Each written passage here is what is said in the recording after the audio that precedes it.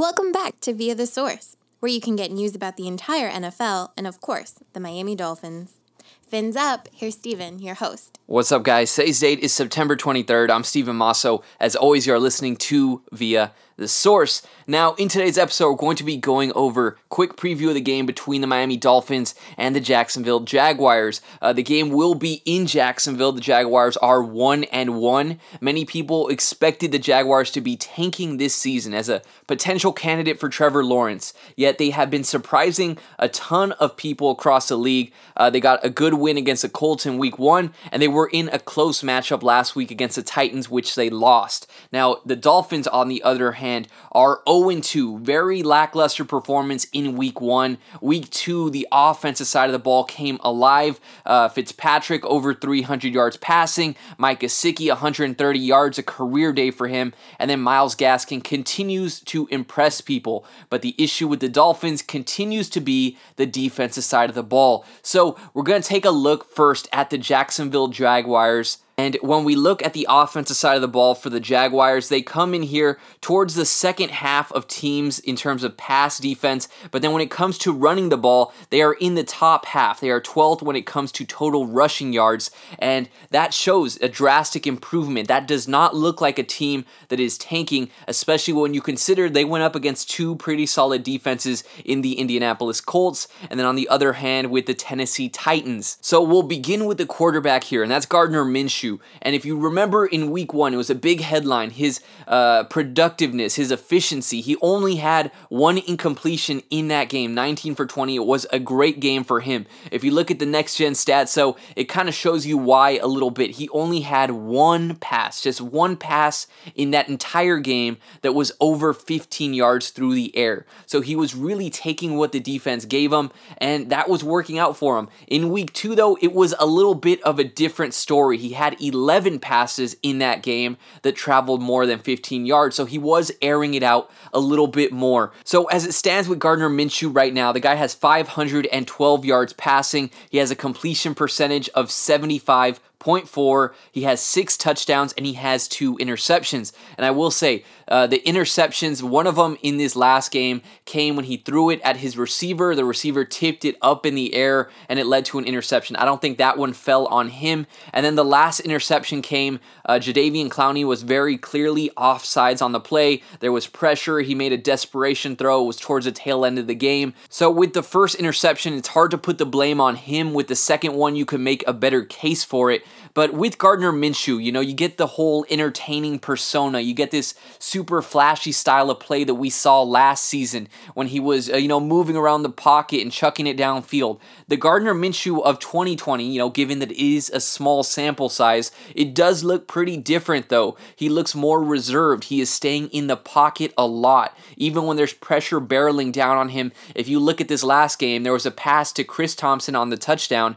He threw it beautifully over a defender's head while Jadeveon Clowney was barreling down towards him. He remained in the pocket. And then there was another throw to DJ Chark where Laviska Shenault came in motion around him. He did a little pump fake to get the defender to hesitate and lobbed it right into the corner to DJ Chark. Both of those plays to me show a very good starting quarterback in the NFL. It doesn't show some quirky guy that works on a week-to-week basis. Those are things that veterans do. When you're talking about looking off a defender, when you're talking about having an elite defender running right at you and you can still throw a dime, those are pretty good signs of having an actual starting quarterback and not just some fill-in for Trevor Lawrence. So those are the positives when it comes to Gardner Minshew. If you look at the negatives, though, when I talked about him staying in the pocket, he is not that versatile player that we saw last week with Josh Allen. He is definitely not what we saw in Cam Newton in Week 1.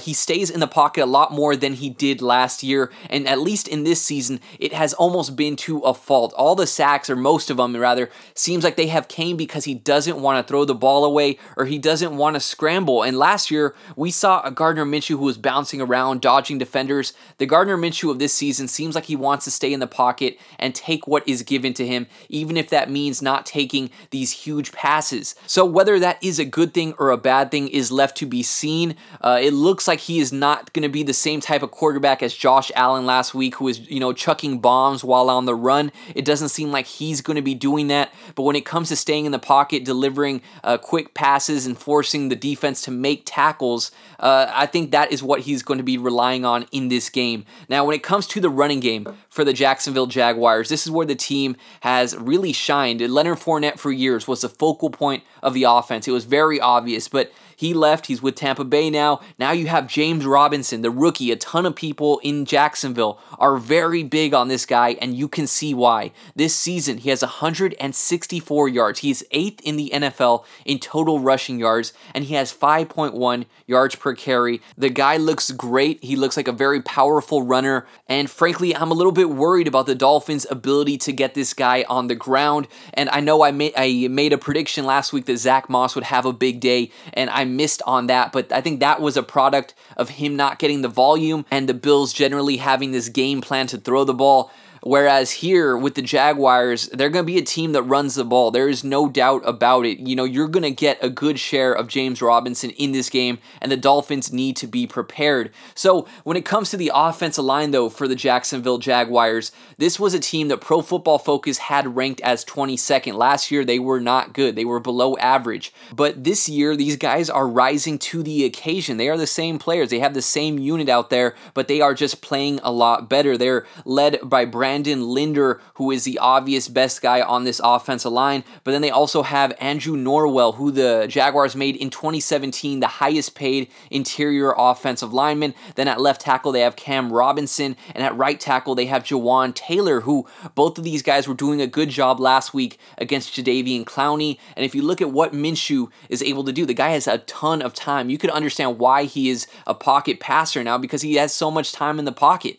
And when he gets sacked, a lot of the times it's because he's not throwing the ball away, and it's been like 3 or 4 seconds and he hasn't done anything with it. So despite all the negative things you're going to hear thrown around about this Jacksonville offensive line, you know, with the success of the running backs here, James Robinson, and with the success of Gardner Minshew and his completion percentage and overall being more efficient, it's hard for me to say that the offensive line is somehow disappointing. They are at least doing enough for both of those guys to be prospering. I think the offensive line here is really impressing for the standards that were, being held to them at the beginning of the season. Now, if we look at the receivers here, DJ Chark is the number 1 receiver here for Jacksonville, and he is number 1 in the entire NFL when it comes to his catch percentage. Again, it's only week 2, tiny sample size, but nonetheless, he has had 7 targets, and he has caught all 7 of those for 109 yards and a touchdown. He had this big 45-yard reception last week, but aside from that, it's been a lot of these tiny little throws.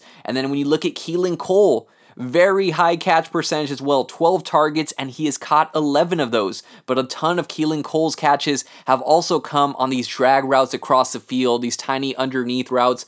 And then Laviska Shenault, who a ton of people in Jacksonville are excited about. Very dynamic threat here. He has been targeted 8 times, caught 6 of those for 72 yards and a touchdown, which he got in week 1. But on top of that, Laviska Shenault is very versatile. He's been used as a running back. He's getting his rushing yards too, but it's not on these little sweeps. They actually have him out there at times as a running back. He has 7 attempts for 47 yards, 6.7 yards per carry. The guy is dynamic, and Miami has to be prepared for Laviska Shenault to have a role in this game. Now, as for some of the other receivers that Jacksonville has, they have Chris Conley, who had a lot of time over there in Kansas City. He has 54 yards on the year. They also have Tyler Eifert, who had a nice catch for a touchdown last week. He has 44 yards this season. And they also have Chris Thompson, who was one of the more dynamic receiving running backs in the entire NFL before an Achilles injury, but it looks like he is having a little solid resurgence this year. He is clearly going to have an opportunity, and he had a touchdown last week against the Titans. Now, if we look at the defensive side of the ball, though, this is where Jacksonville has been really struggling. They still have a good amount of talent on paper. If you look at some of the guys, they're all very young, though. They have Josh Allen, who was great last year. They also have K'Lavon Chaisson, the rookie from LSU, and he's going to be, I think a great player as time goes on. But CJ Henderson, the rookie, this year so far, he is having a great start. He got Rookie of the Week in week 1. He had 4 pass breakups. Nobody else else in the league had more than 2. So, and even against the Titans, he held Corey Davis to 39 yards. A.J. Brown was out. A lot of people are going to point to the touchdown and say that was on him. I don't think he got crazy separation. It was still a pretty, contested catch, but I think he's doing a good job. It is the rest of the secondary for Jacksonville that is a huge liability. As a matter of fact, they are ranked 30th when it comes to yards allowed against the pass. When it comes to stopping the run, they are ranked 10th. So I do think the Dolphins, CJ Henderson, I've been giving him props, but at the end of the day, I don't think he is somebody that's going to completely blanket somebody, at least not now as a rookie. We've already gone up against Stephon Gilmore, we've gone up against Tre'Davious White, and Devontae Parker, even though he hasn't had a breakout game, he has still gotten his yards and he has still made an impact while he was on the field. I don't think that's going to change because of a rookie. And with the rest of the secondary for Jacksonville, I think Fitzpatrick is primed to have one of these games where he can just light it up and have over 300 yards again this week. I think it could really trend that way very easily, and it could also end up being a big game for Myles Gaskin coming out of the backfield. The Jaguars really struggle with Marlon Mack and Nyheim Hines in week 1, so to me, Matt Breida, Myles Gaskin could have big days here. Preston Williams, Devontae Parker, just across the board, I think this could be a huge day passing-wise for the Miami Dolphins. Now, to go back to the Dolphins defense really quick and kind of give my thoughts, I think a lot of people are already in panic mode when it comes to the defense, and it's very understandable. If they put up another bad performance here, then, you have the right definitely to be in full panic mode because, as I mentioned in the last episode, this is the side of the ball the Dolphins invested very heavily in. You consider all the guys they brought in, and then you consider that Brian Flores is a defensive-minded coach. You are not expecting the defense to be this much of a liability and to definitely not be at the very bottom of the league, which they are currently at. And I'm hoping with the secondary, Byron Jones may be out again. I don't think any of these receivers for the Jaguars are, in that top tier, but DJ Chark is somebody that I think could potentially have a good day on Xavier Howard. What I saw from Howard last week is he looked pretty slow. I was wondering if he was either out of shape or, he wasn't up to game speed, but when he was lined up against John Brown, that didn't look good. Even though I wanted him to be against Stephon Diggs, I'm not sure if the outcome would have been drastically better if he was on Diggs instead of Igbinoghene, just because Xavier Howard, to me, did look pretty slow and lethargic out there on the field. So I am pretty worried because the Jaguars are a team that are going to feast on these crossing routes, on these underneath routes. They're going to utilize this speed, the speed they have with Keelan Cole, the speed they have with Laviska Shenault, and then DJ Chark's ability over the top. That's all going to be utilized if the Dolphins are, again, getting burned very early on in the route like Noah Igbinoghene was last week. Then this is going to be a game where they can throw these crossing routes, pick up a ton of yards after the catch. So they have to get that addressed. I don't expect the Jaguars to be as trigger happy, with throwing the ball as the Bills were with Josh Allen last week. I do think they're going to try to get the run going a lot more than we've seen in the past 2 games in terms of with their running backs, not with their quarterbacks like Cam Newton in week 1. I do think they're going to try to get the running game going with James Robinson. So to me, that is going to be the first key to the victory, and we'll get into those right after my expectations. So my first expectation here is that this is a little bit of a shootout. I'm expecting this to be an offensive game for both of these teams just based on how we have seen the defenses. I do think this could be a game where Ryan Fitzpatrick puts up over 300 yards. I do expect this to be another game where Myles Gaskin kind of solidifies his lead role. And then on the opposite side, I expect this to be a game where, Gardner Minshew is letting it rip a little bit and he's having some success with either Keelan Cole or, DJ Chark, Laviska Shenault, or Colin Johnson. One of those guys, Chris Conley, they actually have a pretty underrated group of weapons out there. My next expectation is going to be that I think James Robinson potentially has over 120 total yards from scrimmage. I think he's going to be involved in all aspects of the game. Even though Chris Thompson is a good receiving back, I do think this is going to be a very big James Robinson game, and they are going to try to get him involved very early on. And to kind of segue into my keys to the victory here, I think the Dolphins defense is going to have to step step up in all facets of the game. If this is a game where James Robinson can run all over and Gardner Minshew can go 19 for 20 and only throw it 10 yards across the field at most, this is going to be a very routine game for them.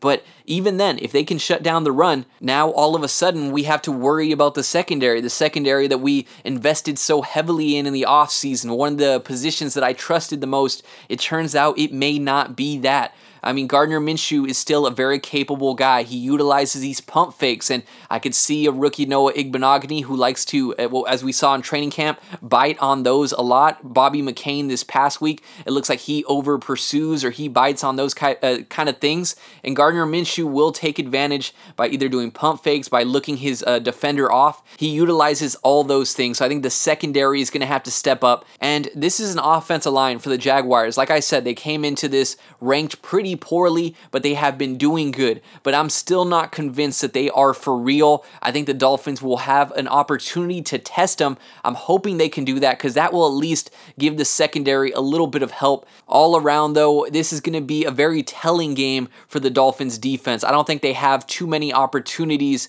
left to really convince fans that they are better than they are if they drop another dud here. And then from the offensive side of the ball, the key to the victory to me is just going to be play the same way that you played last week. I think that will be enough to get a victory. I think the offense was flowing a lot better. I think they could build off of that. I mentioned, even though Devontae Parker wasn't on the stat line, didn't have huge numbers, I think he took a lot of the focus off people, and that helped a lot. It really opened up the game for guys like Mike Gesicki to have a big day, for Isaiah Ford to have a big day. I mean, if you're spreading the ball around and getting everyone involved like that, then I think the offense will be enough to get a victory in this game. I'm just worried about the defensive side of the ball in this one. So guys, that is how I'm going to wrap it up. As always, if you want to follow me on Twitter, that is @ViaTheSource. If you'd like to follow my personal account, that is @ShadySteven. Feel free to do that. If you could, leave a review on the Apple Podcast app, that would be a tremendous help. And I do have a YouTube channel where I've been posting these podcasts. If you could subscribe to there, that would be a tremendous help trying to hit that 1,000 subscriber mark. And that would be that's a huge goal of mine. So if we could hit that, that would be great.